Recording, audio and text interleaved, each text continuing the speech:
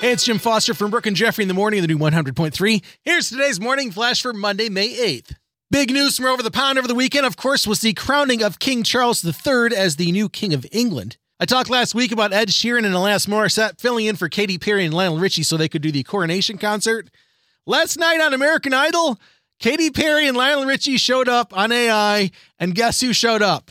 That's right. King Charles and his queen showed up and said that they needed the room. It was pretty funny. And not wanting to be overshadowed during the coronation, Katy Perry couldn't find her seat and went viral with a video of her looking around for her chair at the coronation. Great big oopsie.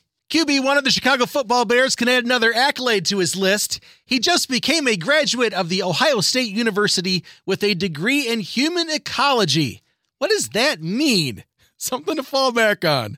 He's going to be able to tell you the game, what's recyclable and what's not. Congratulations, QB1. Your gift card is in the mail. Way cool. And finally, a sure sign that the city's going all in for spring and putting winter back in storage. The official turning on of Buckingham Fountain takes place in Grant Park this Saturday with family-friendly activities, live entertainment, and food trucks from 12 to 3. Sounds like a great time. Can't wait to see the fountain on again. It's a good sign that summer's on the way. There's your Monday Morning Flash. Have a great day, and thanks again for checking out the new 100.3. She loves the 90s and 2000s.